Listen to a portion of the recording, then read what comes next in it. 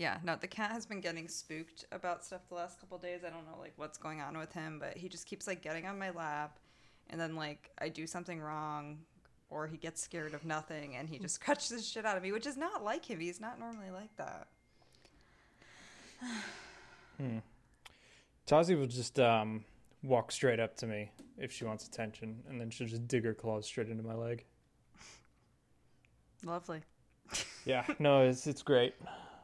It's a great cat. I remember when I went to the pet store to adopt her, like I'd pet her, and then after like 2 seconds, she'd just start biting my hand.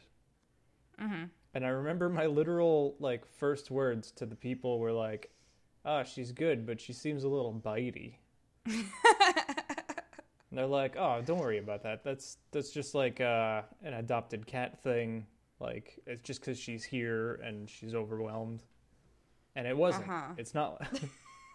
That was a huge fucking lie. She just likes to bite stuff. They tricked you. Yeah.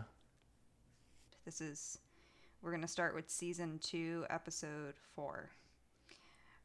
The name of this episode is Spirits from Below, and the narrator's name is Al. This tale, it's about a Filipino family that immigrates here, and after a lot of hard work, they buy their first home.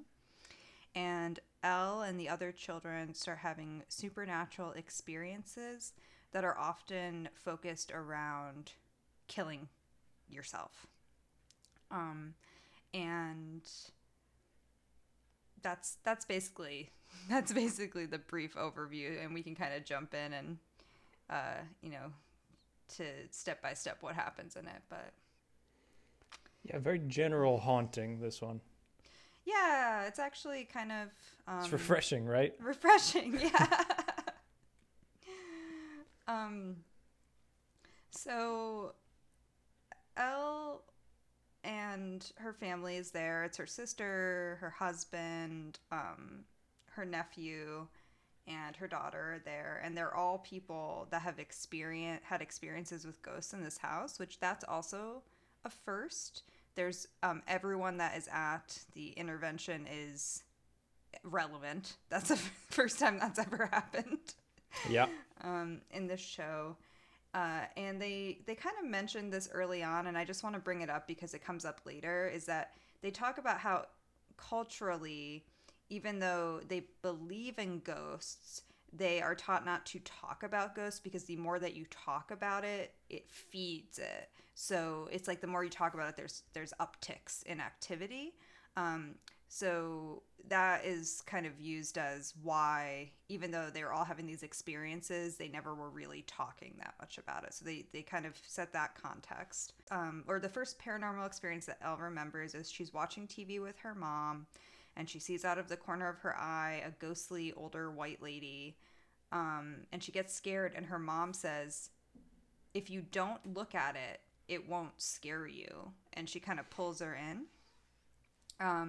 And Elle describes this as like the first time and one of the only times that her mom acknowledges that something is happening in the house.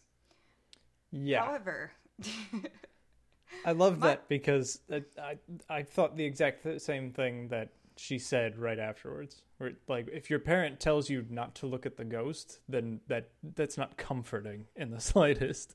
No. Yeah, it made her more scared. Yeah. I also was like, they were watching TV, and I was just like, did her mom see the ghost, or was there like something scary on the TV and her mom was like, oh, just don't look at it and it won't scare you, like look away from the TV? Like, was that actually about the ghost? That wasn't clarified. Yeah, or it could have been about anything. Just like looking out like into the darkness because it was a pitch black house. Yeah, so it wasn't really, to me, that wasn't evidence that the mom was confirming her beliefs. And also the mom didn't seem to be looking over there, and they were like watching TV. But anyway, that's just kind of the first kind of strange thing that happens.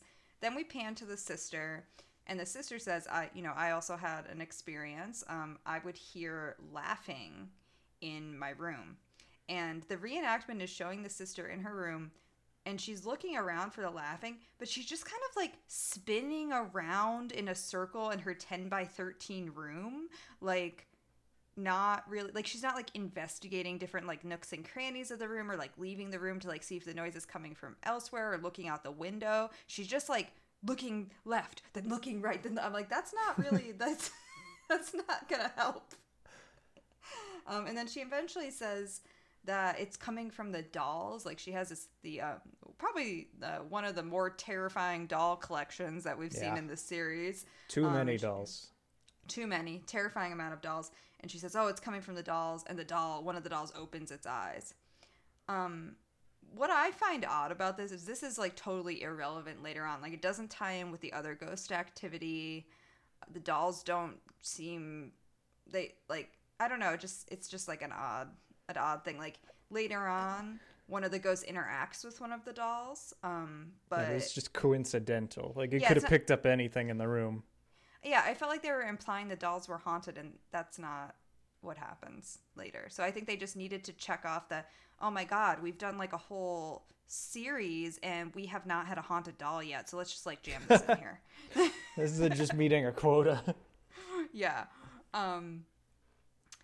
So she sees, Elle sees an older couple and a little girl at the top of the stairs, and she pees herself because she's so terrified. And this is kind of the first thing that happens where, like she just kind of gets in trouble for peeing herself in the hallway. And like her parents just like don't believe her that like it was related to the ghosts. And the reason that I bring that up is I feel like every time in this episode that the ghosts appear for Elle, it's related to her excusing behavior. So that's my theory about this episode, is that's a theme here. We see every time Elle talks about the ghost, it's because she's done something that either is perceived as unacceptable behavior or truly is, like, what the hell are you doing? I'm glad you said it, because I was about to go off like, is this ghosts or is she just accidentally setting fires and stuff? Yeah. So then she befriends the ghost. She says she was a lonely kid. And she befriends the ghost, and they're playing in the sister's room. So not in Elle's room, in her sister's room, which I don't know. Like, I didn't have siblings. You had siblings, so maybe you can speak about this. Are you normally allowed to just go in your teenage sibling's room and play jacks on the floor when you're like 9? Like, I don't think that that's a thing that you're allowed to do. Like, I feel like teenagers are normally like, get the heck out of my room. Like, yes. So I feel like she wasn't supposed to be in there, and that, like, to me, like, based on what I understand about the dynamic of teenagers and their middle school age siblings, she probably was not supposed to be playing in there. I was allowed in my older brother's room twice. Once was for him to give me just stuff that he didn't want anymore. And the other time was to smell some really old milk. But maybe that's brothers. Maybe sisters are different. Yeah, I mean, I have 2 little brothers, but we didn't grow up together, so I just have no clue what the room dynamic situation is. Yeah. So anyway, she's playing jacks in the room, and then the ghost girl stands up, and she starts, like, while making direct eye contact with Elle. I love this scene so much. Slowly knocking things over. And this scene is, first off, it goes on for a very long time. Yeah, forever. Secondly, oh no, go ahead. In my notes, I just have, like, in all caps, the time for jacks is over. Because just mid-game of jacks, she's just like, okay, I'm done. Just gets up and starts doing the craziest shit ever without breaking eye contact. It's not like she gets angry and she throws the jacks and then she starts knocking stuff over. It's like she's like calm, calculated, slow, making direct eye contact, and kind of knocking things over just in a like very slow kind of like, are you gonna let me do this kind of way? Not like a angry, like poltergeist kind of way. Like it's just very like awkward. You're just like, Elle, why don't you say something Right. or just walk away? Like Elle's like crying, like this is terrifying. I'm like, you're just playing jacks with her. Why is this more scary? She's not doing anything scary. Yeah, call out to like your parents or that somebody else, anybody. And yeah, this scene is so strange. I mean, she just like knocks one thing over, makes direct eye contact, knocks another thing over, makes direct eye contact, slowly gets up on the bed, and like it's clearly portrayed as like it's a little bit of a game for the ghost. But yeah, like I don't know, the dynamic of like the ghost doing this and it being kind of a game and it kind of evolving from them actually literally playing a game and Elle just randomly crying now for no reason like doesn't make sense. It doesn't make sense that she was really good friends with this ghost enough to play jacks and then all of a sudden the ghost like very slowly and calmly knocking a perfume bottle over is like what brings her to tears. Yeah, I don't want to try to inject my human logic into a ghost, but it came off as strange. And then the ghost picks up the doll, and this is the only place where the doll becomes relevant. She lights the doll on fire. Just one note. This ghost this comes up later in my notes, but this little girl ghost, she seems to have a lot of objects that she finds randomly.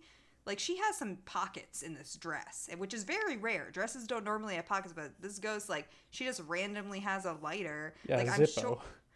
I'm sure Elle's sister, I mean, okay, maybe Elle's sister had a Zippo because she's, like, smoking cigarettes or something, but, like, that's kind of a weird thing for a young girl to have in her room. But, you know, so, like, the implication is, like, this Zippo belongs to the ghost. Yeah. It was, like, a nice Zippo, too. She's just like, you know, like, I don't know, she likes the Fonz or something. So she lights the house on fire, and it's you know, it's really tragic situation for the family because they mentioned earlier that her father, after they immigrated, worked 3 jobs and really hard to buy them this house. So, and now, you know, part of the house is damaged. Now, this is a second time where it seems like the ghost is blamed for like messing up the sister's room and lighting the fire. But my question is, why would a ghost burn down a house? Don't they need the house to continue to be ghosts? Yeah. She does not have any motivation. Like, all the motivation... Okay, now, I know, like, talking about ghost motivation is getting into muddy waters, but it seems like Sure. the theme of what the ghosts are trying to accomplish is they're trying to kill the family members. Like, the children ghosts are trying to kill other children, and the implication would be to have playmates, right? That's not mentioned, but, like, it just seems like that's a theme. Like, the children ghosts are always trying to kill other children in the house, and they don't really seem to target the adults. It seems very focused on, like, the children. So it seemed to me like the ghost motivation was to get a playmate, not to destroy the thing that allows them to continue to be ghosts. Right. And she demonstrates later on that she can kill you in other ways. Mm-hmm. Why would you destroy the house at the same time? It just doesn't make sense. It's a bad ghost. This ghost sucks. Incompetence. And when I die and I turn into a ghost, I'll be sure to let her know. Yeah. So next we get a story from the nephew. It's both like from the nephew, but also Elle sort of telling it too, because the nephew was supposedly a toddler at the time of this story. So the first thing I know is she says that he was a little bit older than a toddler. I think you're a toddler normally around 2 or 3 would be like when you would use that phrase. So I'm guessing this kid's probably like 3 or 4. The kid they show is like 8. Right, yeah.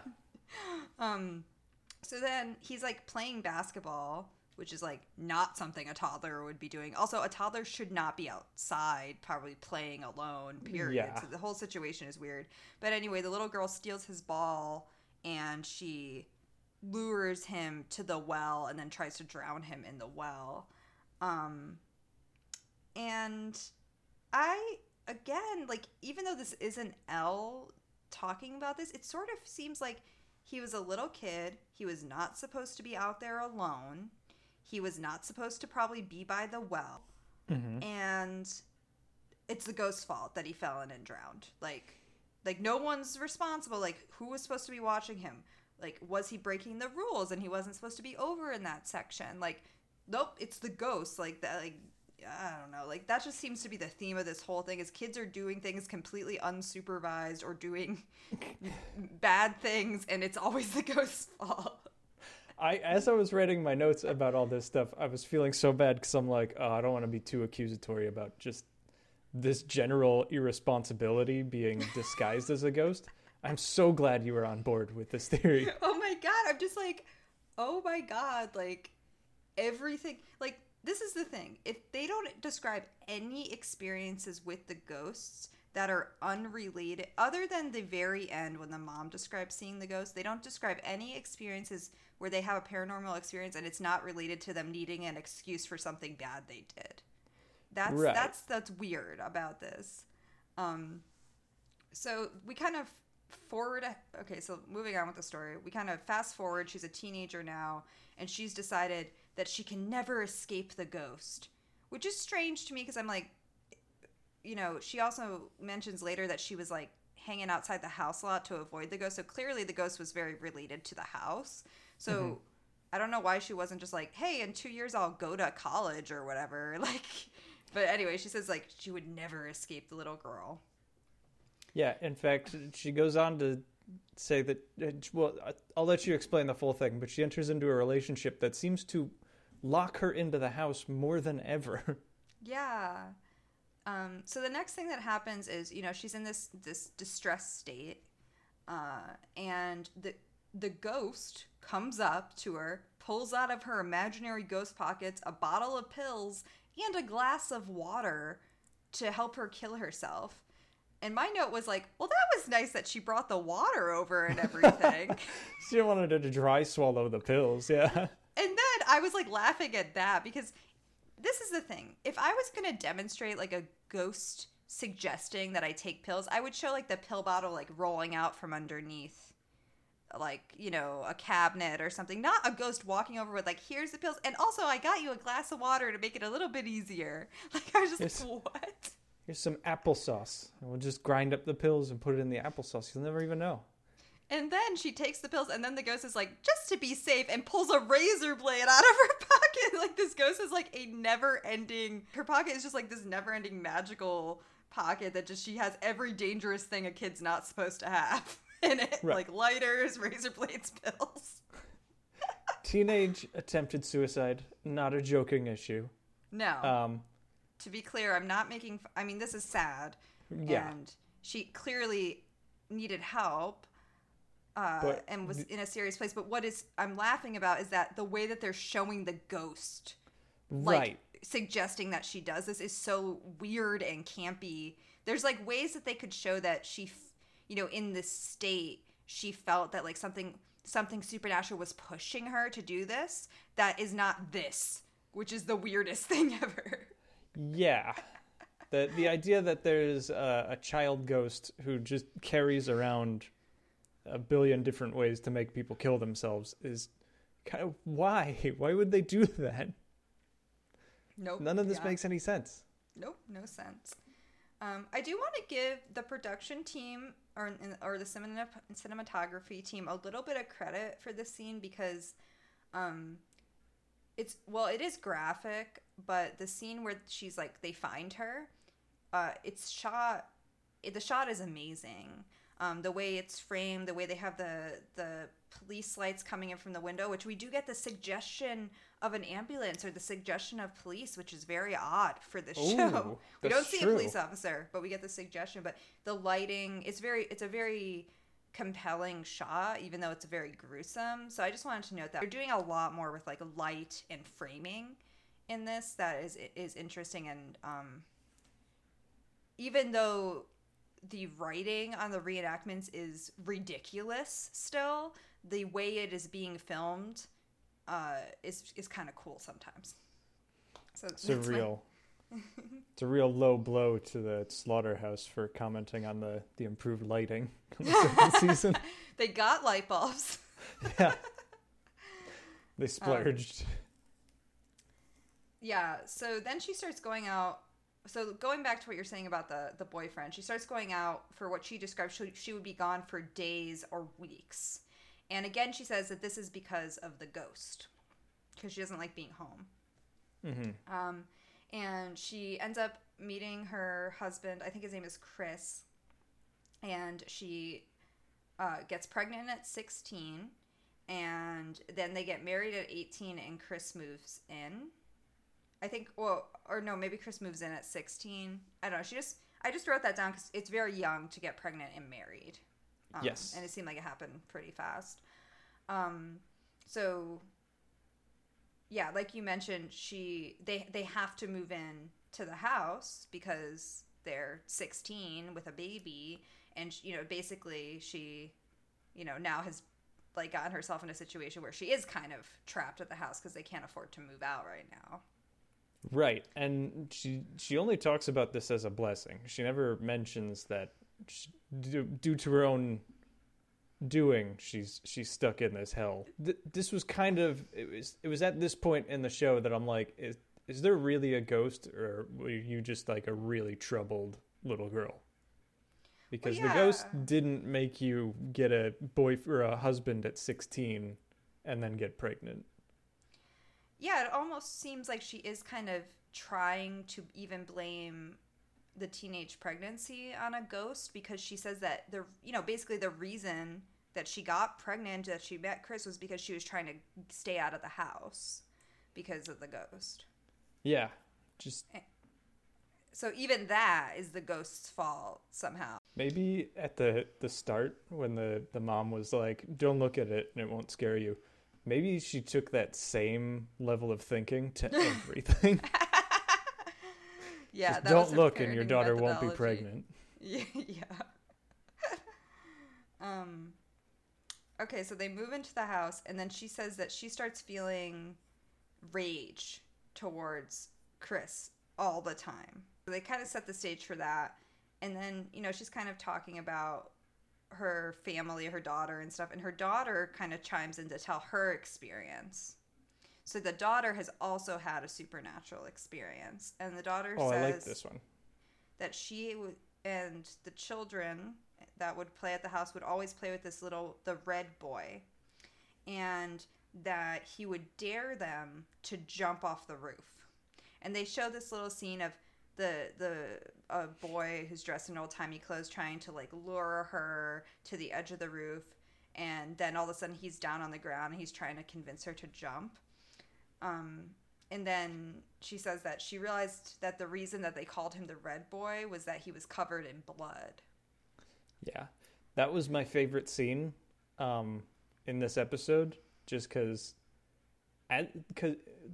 the scene is that she's playing patty cake with the red boy on the roof. Mm-hmm. And every couple of patty cakes, I don't know what a single patty cake is called, he'll like step backwards and he'll be like, come. And he keeps doing that until he eventually just falls off. And then there's a certain amount of seconds that are like perfect comedic timing. And they nailed it when he falls off and then the little girl is just staring down and there's nothing there. And then it gives you just enough time to realize like, oh, I know exactly what's going to happen. And then he just pops out from the bottom and he's like, come. And she's just sitting at the top of the fucking thing. I made a note about that too. I also thought it was strange that they made this little boy like... They did like a little bit of like an Oliver Twist thing with him or something. Like he's weirdly slightly British. Like he's like, come. And it's like, this is America. Like, why is this little boy British? And also in the reenactment, he keeps saying, come. But then when she's telling the story, she's like, yeah, he would like dare us to jump. And I'm like, that's not like... That's different. That's different than what they're showing. All right, so let's go back to she's feeling this rage towards Chris. So, clearly she's having some issues. I mean, it's very normal to have depression after you give birth, to be, to have a lot of stuff going on mentally. That's very normal. but she is having some kind of unprecedented like rage issues after she gives birth, and she's just basically like, they show the actress in the reenactment, and she's just like gripping her hands all the time and like in just pure rage, and she's like looking over at her husband, who he's just on the computer like doing stuff, and she's like on the bed gripping her fist like, "Arr!" And then the little ghost girl comes and takes out of her pocket, like she doesn't actually, but she gets a giant dumbbell. It looks about, I mean, I have like little dumbbells. That one is at least a 10-pound one that they show, 10 or 20 pounds. It's kind of big. And it's like a little like at home, like, hand weight. But it's, big, and she rolls it right into Elle's hand, and Elle picks it up and smashes her husband across the back of the head with it. And then he somehow is alive and right, not unconscious, and like, wrestles her to the ground. And then it pans to her, like the real Elle telling the story, and they say, and she just goes, "The little girl made me do it." Yeah. And then they pan to the sister, and the sister's like, "Wow, you could have killed him." And then like her face is just like, "What the fuck?" Very, very strange. Yeah. I cannot imagine what I would be feeling if I was in that same... You'd be feeling unconscious, probably. No, I mean, to be in that room as this woman explains that a ghost tried to make her murder your dad or your uncle, essentially. On top of that, to listen to your mom talk about how a ghost tried to make her murder your dad, and on top of that, that's weird enough. On top of your dad going, "Yeah, it was terrible, that ghost." Just... Yeah, he seems pretty calm about the situation for some reason. Yeah, totally up for believing all of this. I guess it was a long time ago, because the daughter looks to be about 20, but still. I mean, the way it's I don't know if this is, the reenactment is faithful. Like, maybe it wasn't a weight. Maybe she hit him with something smaller. But it's not like she, like, threw something at him. I mean, the way that it's shown is like, if you actually did that, if you actually took a 20-pound weight and hit someone in the back of the head, you would probably kill them. You could kill them. You would cave their skull in, for sure. She was trying to kill him. Yeah. And then the thing that is very strange is the way I'm sure this is not what actually happened, but the way that it is described is that immediately after he wrestles her to the ground, he just kind of like puts on a bandage, and they get in the car and they just move out. Like immediately. Yeah. And I'm just like, no hospital trip. Like he just patched himself up and I was like, all right, we're leaving. Like we're just going to get a new house now. They probably did go to the hospital, but the reenactment was funny. You just put some gauze over it. Yeah, like just like damn ghost. Get in the car. Yeah, he's just like putting a Band-Aid on. Oh, come on, honey, let's get out of here. So it ends with, she goes back to the house several years later, and her mom is close to death. She's slipping into dementia, and her mom says to Elle, "It's too bad they want to get you." And Elle's like, "What?" And she asks her mom, "Are they from above or from the bottom?" And her mom says, "They're from the bottom." Mm-hmm. The reason that I bring this up is because the name of the episode is Spirits from Below. And I can only imagine that the reason that they changed the language from this quote is because spirits from the bottom sounds like butt ghosts. That would have been way better.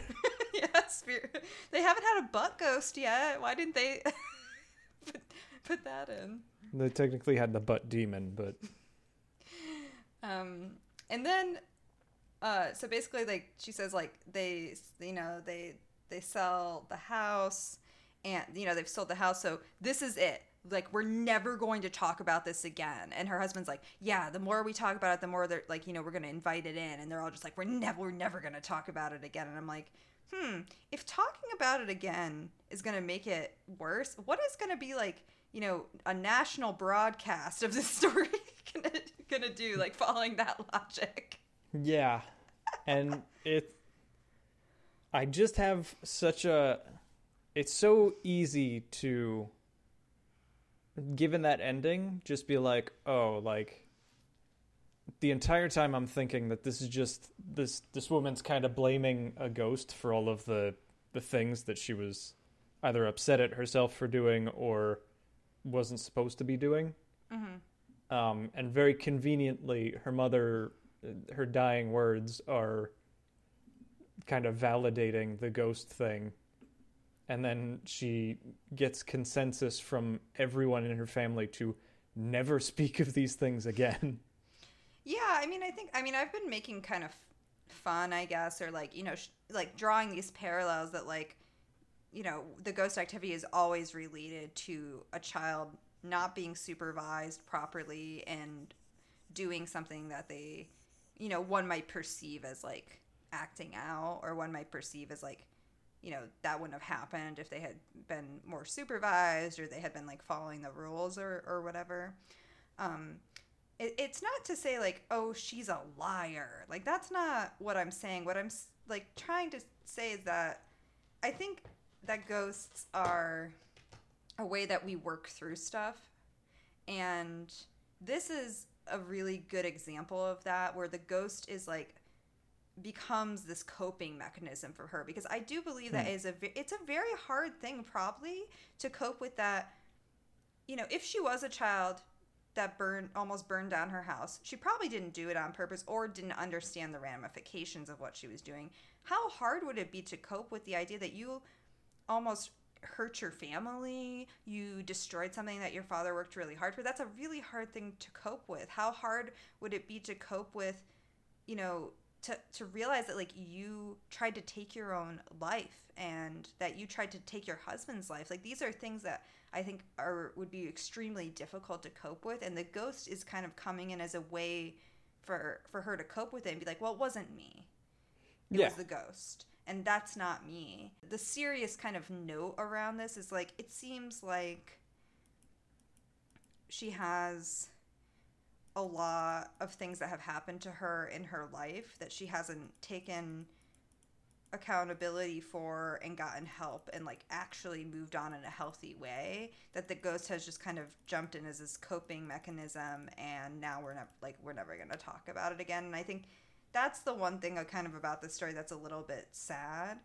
But yeah, the reenactment in this is just, it's like really wacky.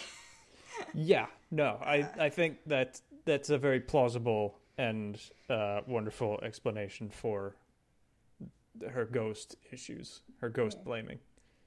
Because I think everybody's kind of done that.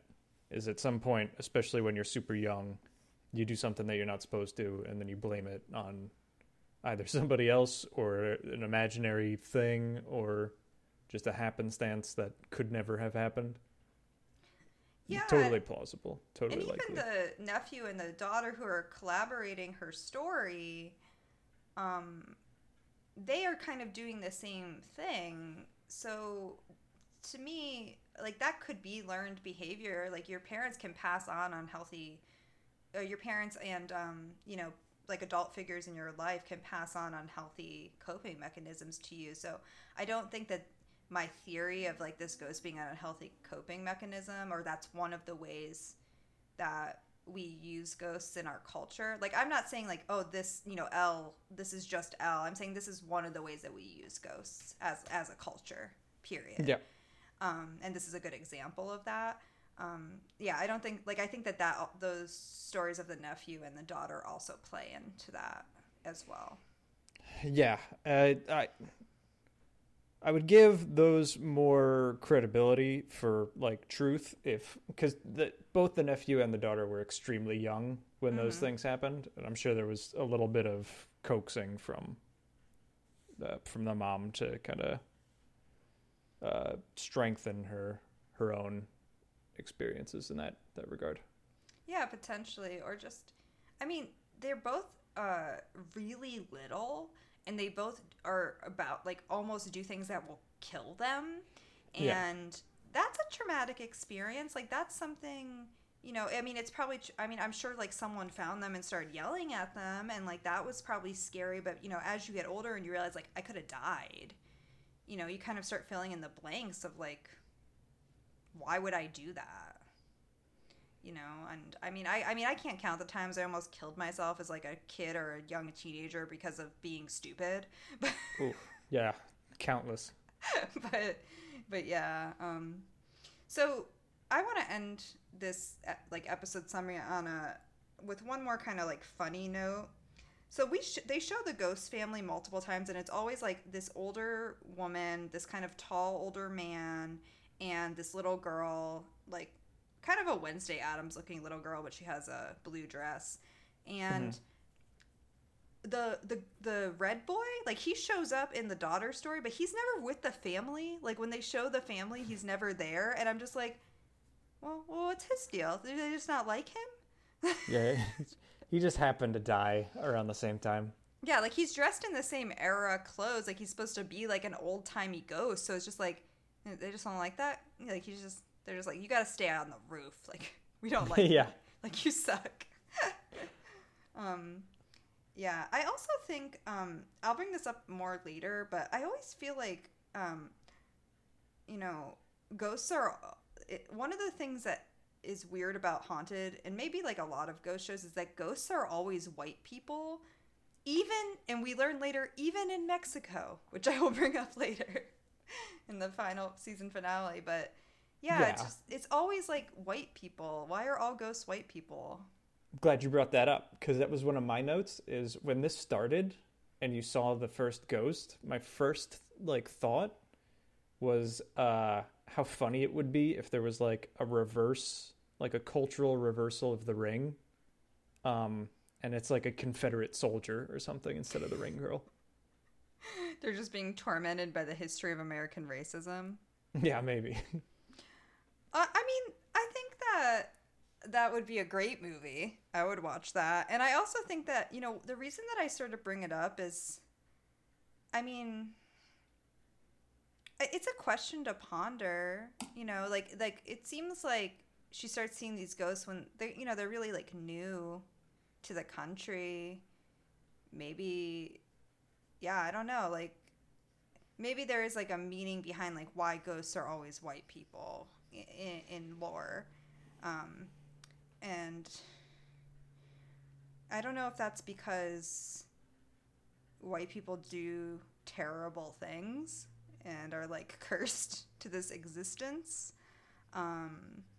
or if it's because culturally white people have to believe that they're more important and that they're important enough to like live eternally in this way.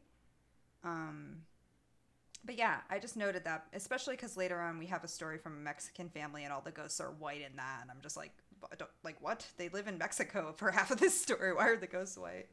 Mm-hmm. But anyway, I just wanted to end on like, why does nobody like this little boy, even his ghost family?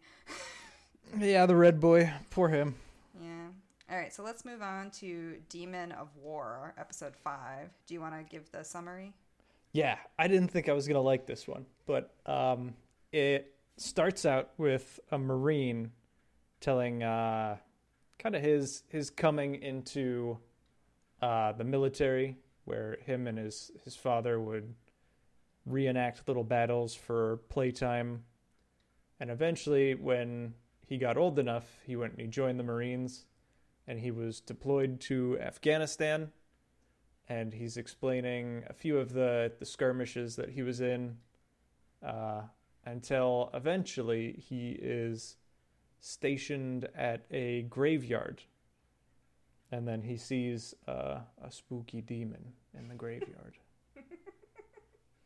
Yep. But I thought this one was going to be... I thought we were going to get set up for another one where it's like, oh, this isn't a ghost story. There's nothing supernatural here. It's just a story about the Iraq War or the war in Afghanistan, whatever. They're about the same thing. Not to get too political. But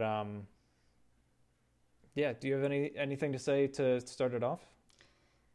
So my first note is how he kind of starts out talking about his dad, and this is important for us to understand because it's his motivation for going into the Marines. But he Yeah. says, "My dad had a huge impact," and then they cut to the reenactment, and it's his dad and him are like his dad is like having him play this game where they like throw rocks down a hill, and he's like, "Your enemy is down there, son," and I'm just like, that's the huge impact. That he was playing this like weird crazy war game with his son. It's better than the Orange game. I'll give him that.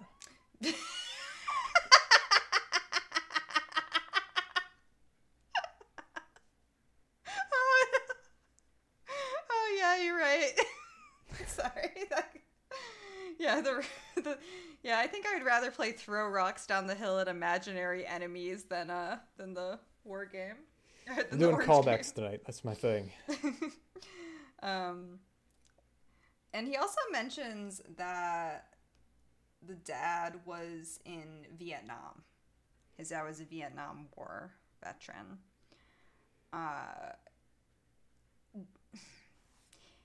He makes it out to kind of be like his dad is this hero that he respects and that he wants to follow in his footsteps.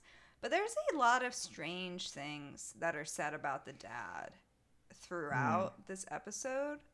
And the Vietnam War vet thing is like one of those things that, it just kind of sticks in my mind because I think a lot of Vietnam War, I mean, I can't speak on behalf of veterans, of course, but we all know that was it was brutal for people that were on the ground, and his dad was in the army, which means he was probably on the ground. He probably killed people. He probably saw terrible things. And it's weird. He says that the reason that Rick, the narrator, joins the Marines is because he wanted to top his dad by joining the Marines when he knew that he would go to war in Afghanistan. So he was aware that by joining the Marines he was going to go to war. Yeah. And that dynamic, like that setup, is just so strange to me. Like, I mean, I don't really understand military families, but the dad seems kind of weird. He mentions that like the dad like never cried and shows no emotion when he's like going off to war, and was, I guess, implicitly like proud of him for going to war. But it just seemed like a very strange dynamic that was not addressed. Like, that why a Vietnam War veteran who seemed like he had some mental shit going on would want his son to go to war, and that the son felt like he had to do that to like prove himself to his father. Yeah, it's not something I know a lot about. I've got some family members who are in the military, but it's not like a military family or anything. But I've seen people like that. It kind of checks out. I don't think everyone in Vietnam like shot babies or anything. I think that those were some pretty tragic things that happened sparingly throughout. So it may have just been that this guy had some of the better experiences in Vietnam and wasn't. Yeah, that's like saying, let's watch the best episode of Haunted. The better experience in Vietnam. Very, very accurate example, actually. So he goes to war, and on one of his first days on patrol, his car is attacked, and this scene goes on for a long time, and they show, he's disoriented in the fog, there's gunshot, people are dying, people are being blown up, and he runs over and he's like holding a dying man that's spitting up blood, which strangely they don't explain until afterwards that he was close to this guy. Like, as we're watching it happen, we're just like, who's this guy? Like, are you just sad because he's like a person, or are you friends? Like, are we supposed to be emotionally invested in this guy's death? Like, what's happening? But yeah, he explains later that 5 men died in this event, and this was kind of the beginning of what would come to be like a very seemingly traumatic experience. He doesn't characterize it that way, but everything that he describes after that is just like escalating. So he is in daily battles. He sees a man on fire, and Yes. Can we stop on the man on fire for a second? of course we can. Because I do have it in my notes. How did he get on fire? That was very unclear. Was he a victim of a bomb situation? Was he an American soldier? Was he supposed to be a member of the Taliban? It was very confusing what that was representing. Right, because bombs don't do that. Bombs pretty much blow up instantaneously and just explode anything that's there. They're not going to light something on fire unless they like blow up a gasoline tanker or something. But yeah. I don't know what they were trying to say with that. Like, I don't know. Does the military use flamethrowers or something? Like, I don't know. The only thing that I can think of is that they were trying to draw some parallel between his experience in the Vietnam War. And in the Vietnam War, there was, like, they used napalm, which there's, like, famous pictures of this. It's very graphic. I would recommend not looking it up unless you are ready to see a child on fire. But what napalm would do is it would stick to you. So you would, like, be on fire, but you couldn't, like, get it off, kind of. right. So I don't think the military uses that now. So that was the only thing I could think of, is like maybe they were trying to like draw parallels between, the Vietnam War and this in Rick's experience in Afghanistan. For reenactment purposes, I guess that makes sense. They did use napalm in Vietnam to burn down the forests. And there are no forests in Afghanistan, or not, at least in this part. So it would be strange if they were using napalm in the desert. Yeah, no, it just doesn't make any sense. I mean, it's just like with the freaking doctor scenes and stuff where you're like, they just said film some war shit, and the person was just like had no clue like what actually happened in the Afghanistan. Like in wars in Afghanistan, and they were just like, I guess fire people? That's a thing I've seen in pictures. Yeah, and that makes total sense. I'm not sure if we've gotten to this part of the reenactments yet, but when he kills a man with his own sword, also was like, that doesn't really happen. So that's the next escalation. So they show the man on fire, and I just want to note that what happens with the camera work here is they show the man on fire, and then they zoom in on the actor that's playing Rick's eye to show like the burning man's reflection in his eye, and basically show him getting traumatized. So they like just drive home like, this is a traumatized man. And then that happens. He wrestles a member of the Taliban and kills him with his own knife. So they spend a lot of time showing how things escalated for him, how he goes from like being scared watching a man die to being like deadpan watching a man on fire to murdering people with his bare hands in self-defense, and how he gets in this mentality where it's like, I just need to survive. It's me or them, kind of. So they spend a lot of time setting that up. I don't know why. Do you know why? For patriotism. I guess. I mean, the only thing that I can think is, this show loves trauma. So if someone has trauma, they have to show it in graphic detail, even if it's irrelevant to the story. And the other thing is, like, that they're trying to show that he's brave, and therefore him getting spooked by the ghost is like weird. Like, it had to be like a really extreme experience because he's someone that's like murdering people. He's not just like a regular person, I think the show loves filling 40 minutes. And they have trouble doing that with the budget that they've got. And that's why we get a lot of these things that seem like they're going to pay off and just never do. Yeah. So anyway, I mean, I'm feeling really bad for this guy at this point, because seems like a really nice person who wanted to impress his dad, and then he gets to war and he starts seeing and having to do things that he never thought he would see or have to do. But then we get to now this has all been escalating. So this is supposed to be like the worst thing that's happened, right? Now let's Yeah. remember the last scene, he was forced to kill someone in self-defense, right? So like, and he's clearly shaken afterwards. So he gets posted in a Taliban cemetery for patrol. Can we stop before the Taliban cemetery? Uh-huh. I wanna go back to the intervention that they're having. Uh-huh. Did you notice how there's another Marine there? Yeah, his sergeant. Never refers to him as his name. He always refers to him as this Marine, which I think is that's just like a Marine thing. Like once you're a Marine, you're always a Marine, kind of deal. But it did make me think that the genders that the Marines acknowledge are man, woman, and Marine. Like those are the three genders.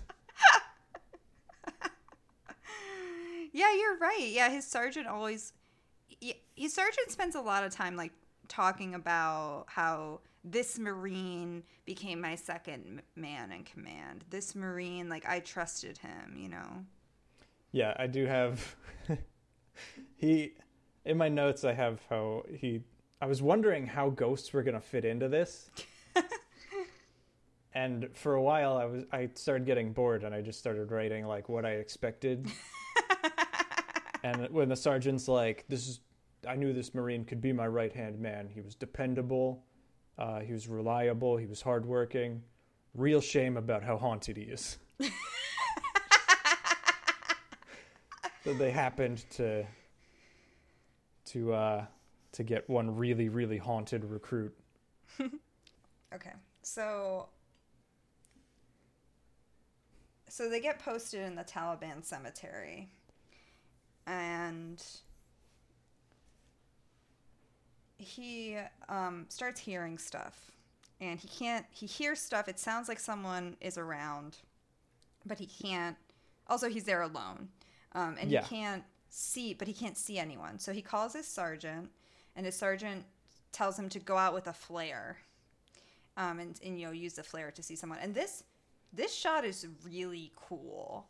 It is, yeah. Yeah, there's fog. He's walking through these gravestones. He has this flare, the light. Everything is really cool in the shot. So he kind of gives up on the flare stuff. He goes back to the little, I don't know what it's called. It kind of to me it looks like a tree house, but I'm sure it has like an official military name. It's like a guard tower. Yeah, and he goes Like back a to it, little tiny and one. the demon is the spooky, scary Halloween demon is there, and it grabs him, and he is like frozen. He can't blink his eyes. He's terrified.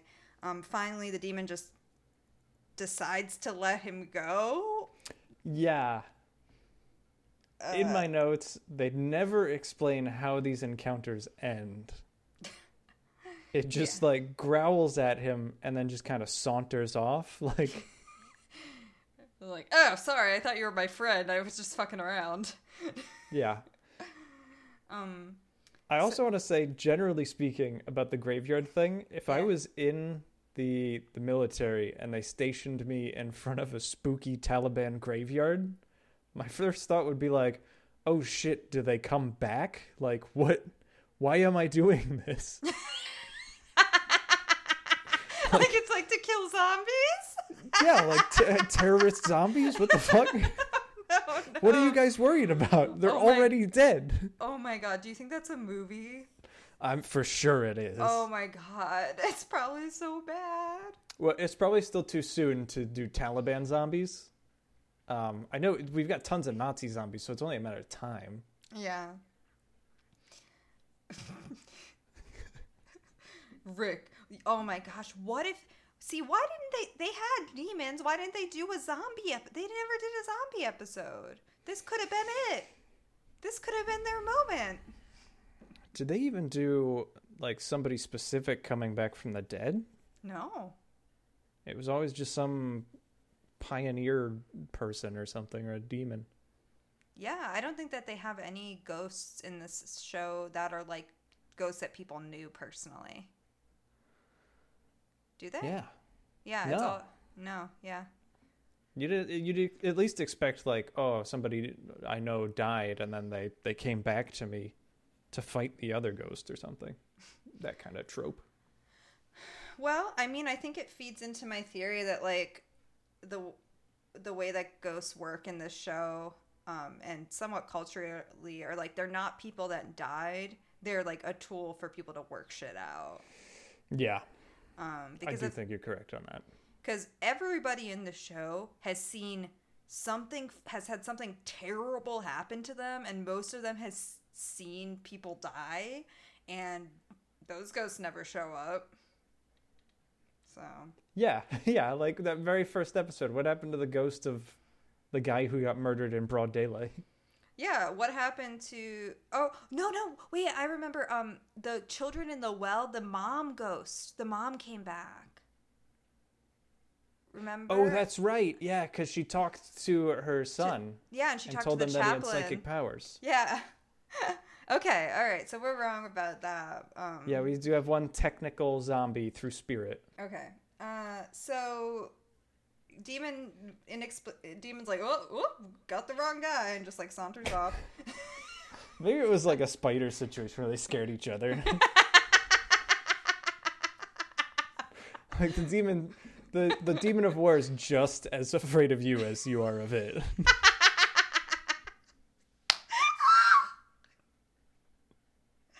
Oh my god. Oh, yep.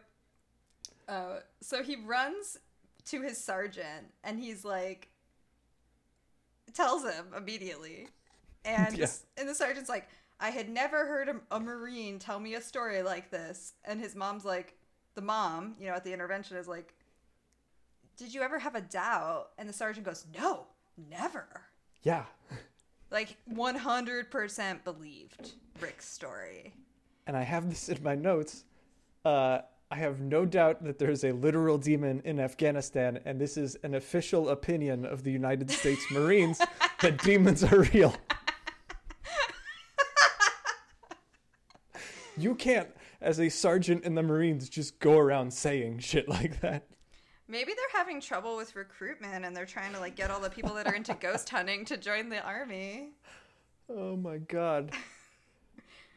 Oh my god. Yeah, no, I was trying to think about like what would be like logical reasons why his sergeant would believe him if he had never heard a story like this before. And he says that, he trusted him. They had worked closely. He, believed him to be like sane and trustworthy. But the only thing that I could think is that it might have something to do with Rick being able to serve again. Like he has to like not say that he's crazy so that he doesn't get in trouble or something, because it is his job. So Yeah, that's a good point, that there's some kind of rule that they have to, that this is their loophole through. Yeah, so that's the only thing I can think about, like, other than the sergeant just honestly trusts him so much that he believes anything that he says, is that he is questioning it, like he does have doubts, but he can't say that because it would like affect Rick's career. Yeah. So he comes home and he hugs his dad, and this is like a really sad part because he says finally that missing piece was there. Like he was able to finally connect with his dad because he had also been to war. And that just seemed like such a sad thing, kind of. Like, I don't know. I mean, I don't know what it's like to be in a military family. I don't know what it's like to have a parent that served in Vietnam, but it just seemed like such a sad story that Rick felt that he had to go to war. He had to experience all this trauma to be able to connect with his father. And that's why he did it, was to connect with his father. It's sad. It's upsetting. I tend to think that those relationships are kind of more complicated, but I don't have any kids, so I wouldn't know. Yeah, it's just the way it's... I mean, who knows what their relationship was really like? I'm just talking about what's portrayed on the show. Yeah. So the other thing that was odd here was they say that his dad died a couple of weeks before the filming of this. Right. And Which might also explain why a lot of the story is focused on his relationship with his father. So, like, an alternative, viewpoint might be this really wasn't about his dad, but he was kind of making it about his dad because his dad died 3 weeks ago. I can see that. Yeah. So anyway, he decides that after his dad dies that he's going to redeploy. And then he's like in some kind of place. I don't know, like some kind of place before you go. Like he's at some military base before you go to Afghanistan, and he wakes up with the demon on his chest. Yeah. And he says that he felt like this was the demon saying, like, don't, like, go to Afghanistan. Yeah. It screams at him, and then, I suppose, just walks away again. Yeah, it was kind of like... So, I'm guessing what happened was he pulled out. I don't know if you're allowed to do that. Maybe. But it seemed like he ended up not going. And because of the demon, and that the demon was telling him, like, you're not welcome in Afghanistan. And I was kind of like, you needed a demon to tell you that? Like, I don't think that they're pumped to have you either. Yeah, the IEDs and the insurgents should have been a hint enough. A sign that, yeah. And then they kind of pan to his wife, and I think what's interesting here is, like, it seems like she does not believe any of this, but she is also extremely concerned. So, because she says, this terrifies me, and I'm, like, scared for you because I don't want this to happen to you again. Yeah. Like, it seems like she's concerned that she's concerned about her husband's well-being, his health, his mental health. Like, she doesn't want him to, keep experiences, but she also just seems also scared. Yeah, I assumed she was, because the way they make it sound after he tells the entire story is that she's talking about the demon. I think she might just be talking about, like, I don't want you to go to Afghanistan and have to kill another guy with a sword. Yeah, that could be it too. Yeah, like that could have been taken out of context, which is basically, it could just be her being like, I don't want you to, like, you have some PTSD. I don't want you to go back and get worse, Yeah. Anyway, they end the episode with, like, oh, if the demon does come back, it'll come back with a vengeance. Yep. And I put in my notes, I think the demon was just a sick camel.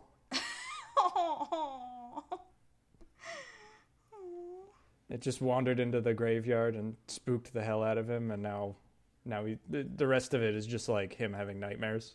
He doesn't know that they're nightmares. Yeah, I was wondering, like, if it was probably some kind of animal. Yeah, I mean, they got tons of crazy animals over there.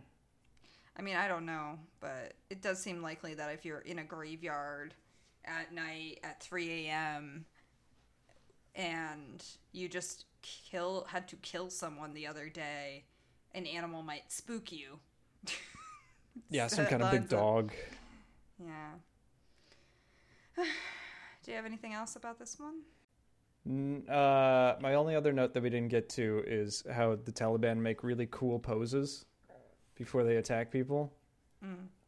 That first attack, they look like, you're not going to understand this reference, but they look like the Ginyu Force from Dragon Ball Z, just on top of the hill. Okay.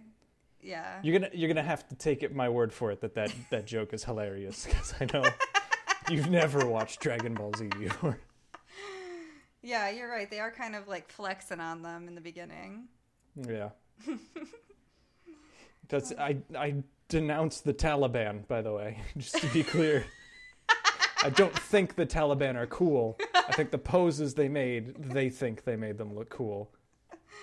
Yeah. I understand what you're saying. All right. So should we move on to the last episode? And this is the series finale, I believe, because they have not done another season and it's been 2 years. But it does not seem like they knew it was the series finale when it was filmed, because there's nothing particularly special about it. Other than that, we finally get a clown. They needed that trope. They had to fill their quota. That is true. So I have the least amount of notes on this one, and one of them is about how my Uber Eats driver fucked up my order and how pissed off I am about it. This was not a spectacular episode. So episode 6, Born Cursed. In this one, Oscar is a storyteller, and he talks about how he saw in an alleyway when he was young a butcher figure, and that this evil energy butcher ghost continued to haunt him for a long time until he died and then came back, which we can talk more about that logic, and that basically his brothers have some experiences with it, and then also now his children may have some experiences, maybe having some experiences with it. So the first thing I want to talk about is he says that he was born in Mexico, and that in Mexican culture, or in his family's dynamic, they believed in brujas, they believed in witchcraft, and one of the, there's black witchcraft and white witchcraft, which is basically like, witchcraft for good and witchcraft for evil, and that his mother believed in, witchcraft for good, and that she had a cleansing done when she was pregnant. It sounds like it's, like a ritual to ensure like a healthy birth or, whatever. But what they show in the reenactment is, this made me angry. First off, they show a satanic ritual where she's like lying in a white, like virginal robe with a pentagram drawn on her pregnant belly in this like dungeon with candles in the middle of a giant pentagram, and like figures are like cutting, like cracking a chicken's neck and pouring the blood all over her. And it's like the satanic ritual, and it's also super racist, I feel like, because like, first off, he doesn't say, he just says, oh, she got a cleansing, and then they decided this is what a Mexican bruja cleansing ritual looks like. And it's just like, it was like, I was angry about it. I was like, first off, this is definitely not what white witchcraft would look like. And it's kind of racist to be like, oh yeah, this is just like what pregnant ladies in Mexico do, like pentagrams and blood all over them. Like, Jesus fucking Christ, like, fuck this show. I'm not that attached to witchcraft, so I didn't care as much. It's not like that I'm mad that that's not what witchcraft would manifest like. I'm mad that, like, this is a spiritual belief of a people, and they're showing it like it's this haunted house, graphic satanic horror ritual where you're like murdering animals over pregnant ladies. Like, like, I don't know. I just feel like it's racist. I mean, if he said I was baptized in the Catholic Church, do you think that they would show this? That would be really good. They just were like, this is what a baptism is, right? I don't know. It's a dark room, candlelit room, and I dip him in blood. Oh my god, that would be so fucking good. Oh, when we do our ghost show, we'll do that. We should do a ghost show where people tell these really mundane, like, barely hauntings, and we just embellish the fuck out of all of the reenactments. Okay, yeah, we gotta get sponsored for that, but yeah, I think we could do some fantastic writing. Oh my god, that would be so fucking good. Oh. So he talks a little bit about, so kind of on this topic of, spirituality and like beliefs, he says that he was born with a caul, which is, yes, being born with like a thin layer of placenta sac over your face, or you're completely in the sac. And Yeah, I did. I looked it up and I found this quote that I really liked. An en-call birth is when the baby comes out still inside an intact amniotic sac. mhm. This might make it look like your newborn is completely gift wrapped in a soft jello-like bubble, which is exactly as weird as you'd expect them to put it on a pregnancy blog. They're not like, it's really horrifying. Looks like you're having an alien egg come out of you. They're like, it's a gift wrap. Yeah. It's a not gift cute. Straight from heaven. It's not a cute thing. God sneezed, and those are his cute little boogers all over your child. Oh, okay. All right, guys, you are on today. You're killing me. So his grandmother says that it's a. I might be saying this word wrong, but she calls it a dawn, which means that it's a gift from God. And he says, but it could also be interpreted as a curse. I just want to talk a little bit about like the call culturally, because I do think this is kind of like a little interesting thing. So only 1 in 80,000 children are born with one, so it is a very rare thing. And historically, like it is often interpreted as a sign of luck, and even like the skin would be, or the sack would be like saved and dried and be like for luck, like you could sell that. It would be like a lucky charm. Yeah, so you can get back in whenever you want. Yeah, not yep. no, not like a sleeping bag, not like the cereal. I think just like something. Ooh, it would be cool if when you died they put you back in into your ambiotic sac. Yeah. No. It's like a cyclical thing. And then one thing I noted though is that in Romanian mythology, it's said that people that are born with a caul come back as troubled spirits, and there's also like a connotation that they're like kind of like zombies, but it's like zombie ghosts. So we do get some zombie lore in Haunted. Nice. And also just to note that like, so that's kind of like historically, but then also in like culturally, like in literature, it's often having a caul is attributed to being able like to see ghosts, or being able to be clairvoyant, or being able to be a medium. So like, for example, in the book The Shining, Danny, who's a little kid that sees many of the ghosts, he's born with a caul, and that's what his second sight is attributed to. In Amityville, the book Amityville Horror, the medium is born with a caul, and that's what she attributes her ability to speak to ghosts to. So there is they kind of talk about this like as a curse, and there is like a lot of lore around the caul being either being lucky or giving you the ability to talk to ghosts. So that is like a thing. I don't know. I just thought that was interesting. Like he isn't just attributing. He's not just saying this. This is something that is like a widespread culturally across the world belief that the caul is either lucky or it can have like a bad like a supernatural connotation. Yeah, no, that is cool, and it's especially cool considering how every other episode started out with some kind of weird non sequitur about their childhood, and this one actually like has something to do with like the cultural significance of that birth.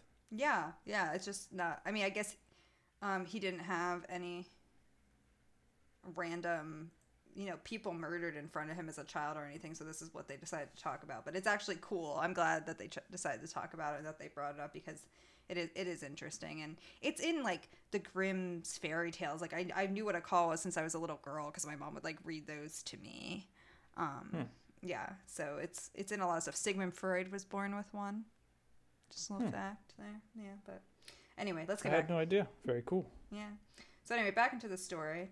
He's a little kid. Now, this is unclear to me. He wanders into an alley. He's supposed to be home. I guess he was left home alone, and he decides, oh, fuck that. So he's just like walking around the streets, and he wanders into an alleyway, and he sees this like butcher dude, like this creepy butcher dude. And the guy says, "You can see me." And you know, he's totally freaked out. Oscar is totally freaked out, and then his mom comes and grabs him and yells at him for not being in the house. Now, what was Calls him an asshole, calls specifically. him an asshole? Yeah. What's unclear to me is that the way that the set is portrayed in this scene is it looks like they're supposed to be in Mexico, and Yeah. it does seem like they, at some point between when Oscar was born and later on in the story, they had moved to America, because he mentions that they go back to Mexico for this parade on vacation. So I thought when I was watching this part that they're in Mexico. Potentially they weren't, but it was implied that they were in the reenactment. And what I wrote here was, why would a Mexican ghost butcher be white and also speak in English? Yeah. I was also confused by this, because I saw the same thing you did. They did say that they moved to Dallas at some point. Yeah. But That's not what Dallas looks like. Like what they were Yeah. showing. Yeah. No, very much not Dallas. Yeah. So people in Mexico, like, they can have light skin, like, you know, they can have light eyes, like, of course, like people that are Right. born there. But I just felt like this was not that was not what I was reading here. Like, this is just the other thing that was upsetting to me about this a little bit is, we haven't really talked about this yet with this show, but I hate it when they show ghosts or monsters as having a disability, and that's like what is supposed to make them scary. Because Oscar does not describe this. He describes the ghost as having a creepy smile, which they show.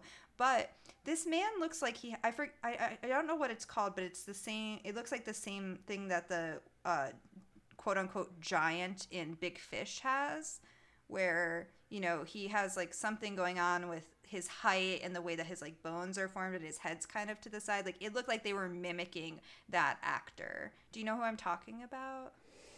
No, but I think Jaws from James Bond had the same thing. Yeah, so it's like it you know, it's a disability, and it can like lead to early death and stuff, I think.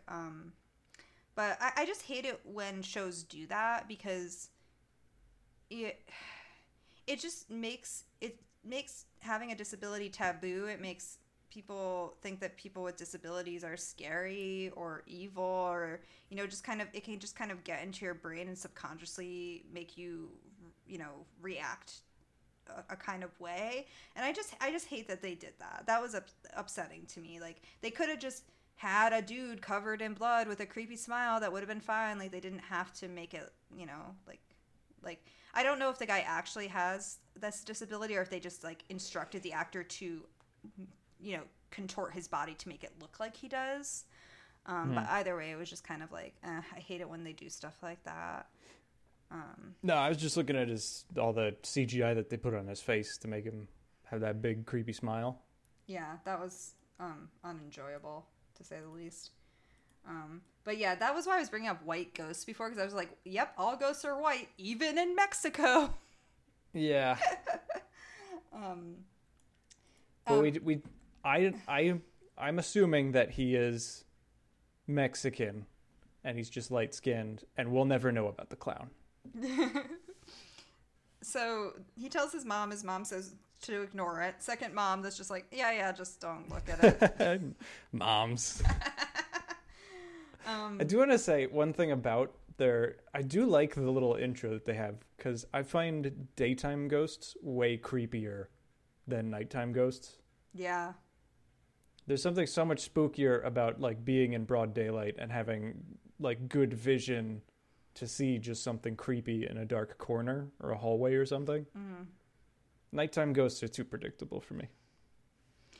I mean, let's also like rewind to like, there's nothing about this guy other than that he has like a CGI smile that suggests that like he's a ghost, right? Like the kid is like in an alley. There's clearly another actor that is supposed to be portraying someone who is like on drugs, right? Yeah. And I like how he's just chilling out in the back. yeah, he's just like, but it's like, you know, there's nothing about it that implies that this is a supernatural experience. Like, I mean, it's weird he has knives, but like, this is a little kid seeing this. Like, it could have just been like a homeless person that was looking kind of rough, somebody that was on drugs and was acting a little weird, like Or just a creepy butcher. just a creepy butcher that was just, having a cigarette outside of his butcher shop and, He smiled. crawled out of a hole in his butcher shop and had a smoke break.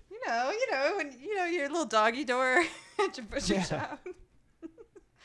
Yeah, but I don't know. Like, that's just one thing to note is that, like, yes, the daytime ghost thing is cool, but was it a ghost? It just, like, he was in an alleyway with other, people doing drugs and doing weird shit. Like, Yeah, he did immediately start screaming, "You can see me," and nobody else reacted. But that could have just been because they were on drugs.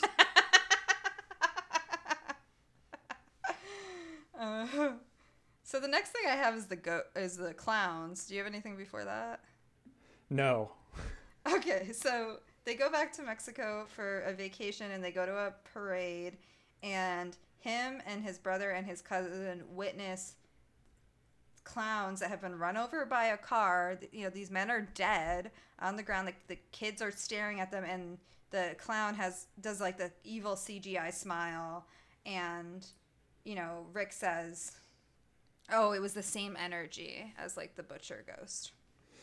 Yes. And my note about the clowns is I had constructed this entire story Okay. about how the clowns, they got hit by the car and they were all next to death. And that one clown looked up and saw a group of children being traumatized at his own death. And he thought he'd be the greatest clown ever and just give them one more smile to know that everything was all right and that it was just a big joke, and just ended up traumatizing the shit out of the children. Yeah, or like maybe he was frowning, but it was upside down and he just misinterpreted it. My headcanon was that he was trying to put on one big last smile as a show of bravery to the children. Like he's just like, "It's gonna be okay, kids," and the kids are just like, "Traumatized for life, traumatized for life."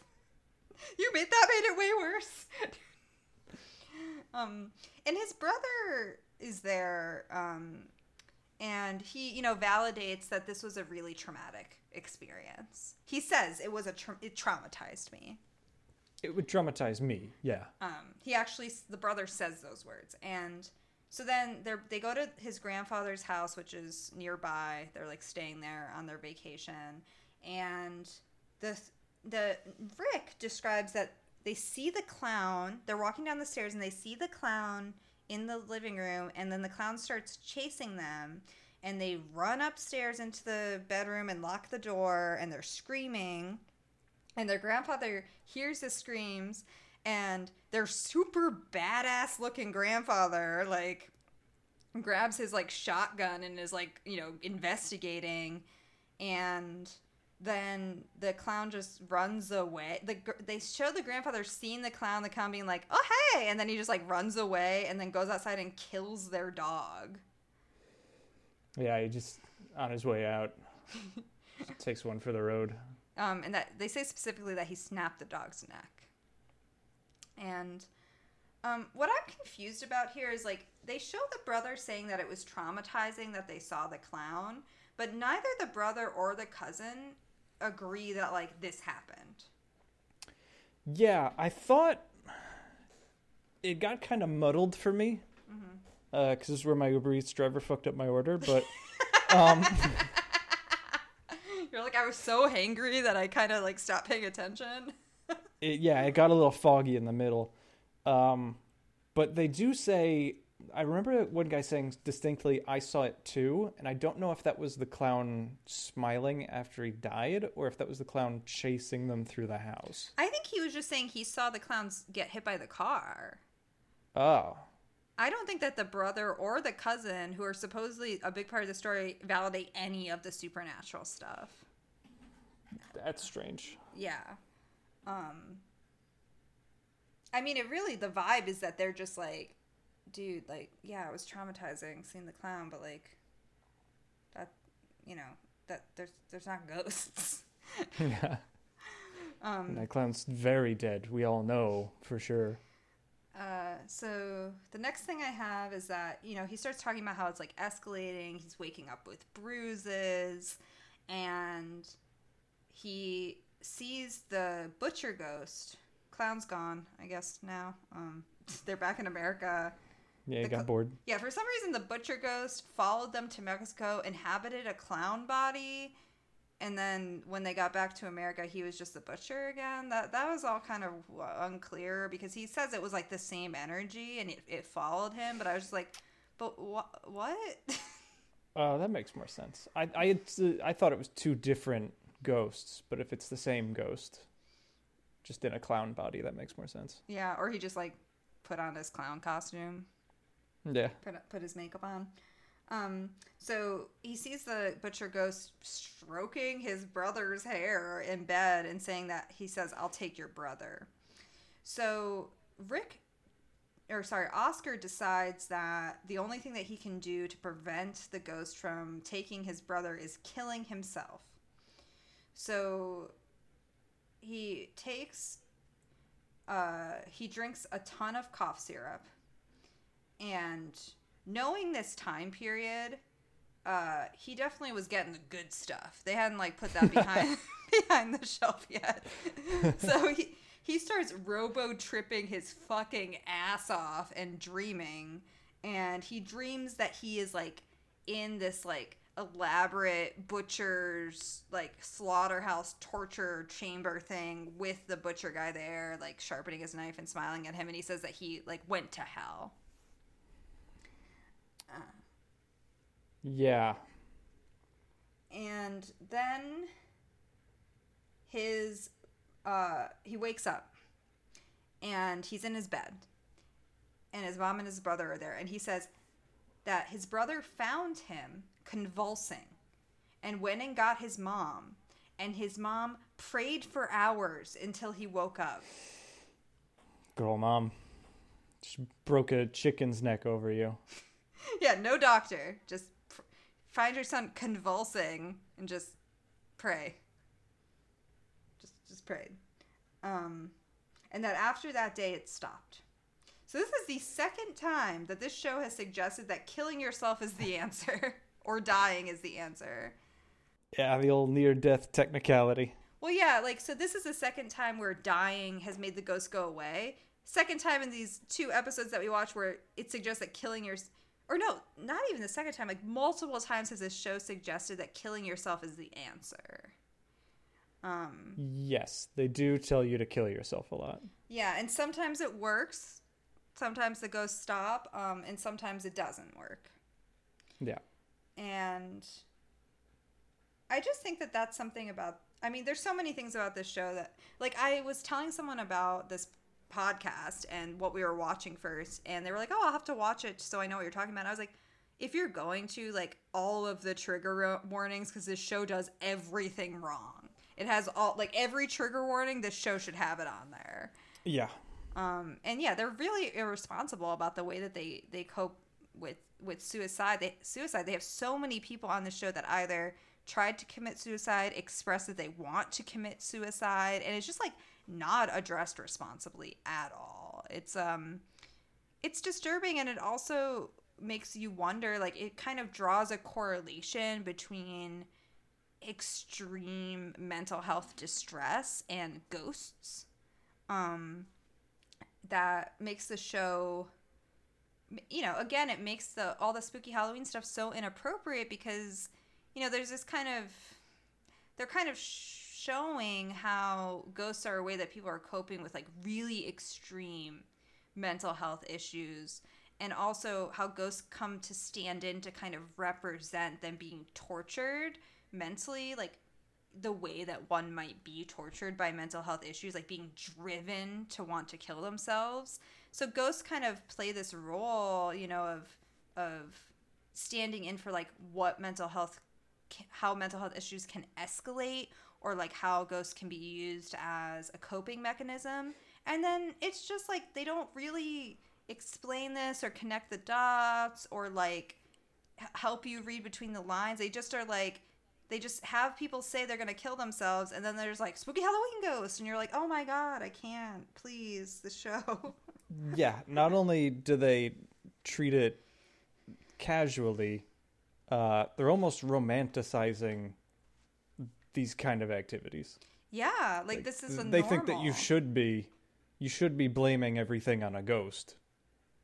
When you try to attack your husband, beat him in the head with a dumbbell, a ghost made you do it. I think that, well, yeah, romanticizing is a perfect word for this show because I think one of the reasons why they show all this trauma and they don't tie it in, they don't explain it, is that they're trying to set up a precedent that this haunting is like worse than. Like the haunting is the worst thing that ever happened to the person. Like that's how scary it is. Um, that it's worse than these like real traumas, these real things that are actually going to haunt people for the rest of their lives, that they're actually going to probably have to work through in years of therapy. And then they romanticize that the solution to these ghosts, which are probably, metaphors and manifestations of their mental health issues that were caused by all this trauma, is to kill yourself. And it's so upsetting. It's so irresponsible to the audience. It's disrespectful to the storytellers because it does not uh, respect their story. And like, it's just, I don't know. Like any other show you watch that has suicide in it this is 2019. This is not like an old show. Any Yeah. other show you watch that has suicide in it, there's going to be like a little thing that's like, hey, this episode addresses suicide, and then at the end they normally put like the suicide hotline, and that's like the bare fucking minimum. Even that's, you're just like, ugh, like that doesn't make it okay the way that you showed this. But like this show doesn't even do the bare fucking minimum of being responsible about this stuff. It's just so upsetting. Yep. I think you nailed it. Yeah. So that's my summary. Do you have? This is the last season. Last episode. Any other thoughts? Just like summing up this experience that we just went through for the last month. Uh, Ghosts aren't real. Yeah, I think my theory on ghosts. I've never had a paranormal experience, but I'm not in the ghosts aren't real camp. I think what I believe is that ghosts are not dead people, but they're like ways, like we create ghosts. Like it's like it's a way that we cope with things. It's like a manifestation of our Hmm. feelings. And maybe, that can be interpreted as like it's a storytelling coping mechanism that can be interpreted as like there's things that we don't understand about the mind is a powerful thing, and maybe we actually can like create things somehow. Hallucinations, basically. Yeah, like I don't know, like I don't believe that like when you die you can become a ghost. I don't think, because I've never had any experiences that suggest that. um but I It wouldn't make a lot of but I sense. think that ghosts are people are haunted, and ghosts are a way to talk about that. And I'm also like of the camp of like, one of the reasons why I probably have never had a paranormal experience is because I try very hard to avoid them. I'm not in a fucking freaking slaughterhouse with a goddamn like black box trying to talk to ghosts. Like I'm like, please no ghosts. No, no, no, no ghosts here. Like I don't want to see a ghost. Like ghost sounds scary. So that could be I'm there's a lot of things that we don't understand about the world and the universe and stuff. So like if the way that people think that ghosts are, like that they're dead people walking around, is real, it could be real, and I could just not know about it because I'm trying really hard, everything I can, to not know about it. But my personal belief when it comes to being haunted is that it's more of like a spiritual, metaphorical, mental thing. Yeah, the more I hear you talk about it, the more I'm like, yeah, there's some people are seeing something. It's not a fucking ghost. It's not a bundle of ectoplasm. Yeah. Yeah, and I think what I am interested, I think one of the things that I enjoy about talking to you about this every week is it is so fun to make fun of the producers of this show. It is so fun because they make such strange choices. But it's also thinking through, like, what are ghosts? Like, what is the common thread in all these shows? Like, what is the ghost there for? What is it doing? Why do we want to watch a show like this? Why does this show exist? Like, why are there hundreds of paranormal investigation shows? Why is it so important to people that there is something beyond death? Why do people want to be scared by what is beyond death? Yeah, it's just, those are the kind of questions that I'm out.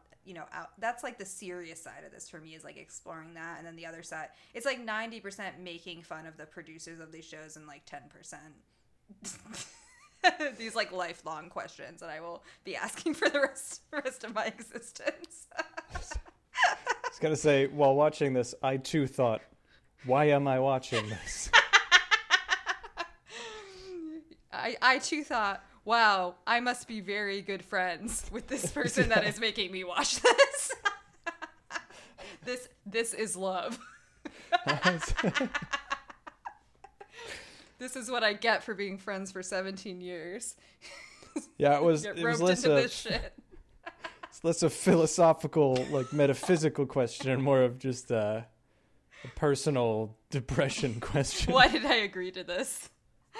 Yeah, just kind of coming to terms with everything. You're just like Googling how to say no to your friends. Yeah. Maybe a ghost can tell me to say no. So we're done with this one. So we have to start thinking about what we're gonna watch next. Yeah, I really wanted to make you watch Paranormal State because there's one specific episode of Paranormal State that is my absolute favorite. Oh, we should watch that then. Let's do it. Send me that stuff and I'll figure out how to watch it. Well, let me figure out what season it. There's only 5 seasons. Oh, yep, there it is. Lady Vampire. Yep. Season 3. Okay, so let's watch Lady Vampire and then I guess another episode in season 3 because we will have paid for that one. Sorry, what's the name of the show? Paranormal State. Paranormal State. They all have like the same freaking name. Okay. Yeah, Paranormal State's called that because it was a group from Pennsylvania State College. Oh. And I think this is a gold mine because the fucking guy who runs this, complete tool. Just the fucking worst dude you've ever met. Yeah, in 2012, Buell claimed that he is diagnosed with pancreatic cancer, and then in late 2013, he told everybody that he was near remission. And then later on, his mom denied that he ever had cancer. He just thought that people would like him more if he had cancer. Are you serious? Yeah. No, this dude's a total fucking scumbag. That's why I want to make fun of him. Oh my god, and it's from 2009. Okay, some of these episodes sound pretty good. They help. Okay, oh my god, they have Lorraine Warren on the show, like like the Conjuring lady. Yeah. Oh my god. Mm-hmm. I just want to read you the Lady Vampire one and spoil something real quick for you. Okay. PRS, I'm assuming that's Paranormal State, and they just don't know how abbreviations work. Investigates a case in Kyle, Texas, involving single mom Dawn and her 5-year-old daughter Lola, both tormented by the appearance of a hag they call Lady Vampire. Hag? That seems rude. Let me just spoil it for you. They don't call it that. Paranormal State calls it that. Out of nowhere, based on nothing.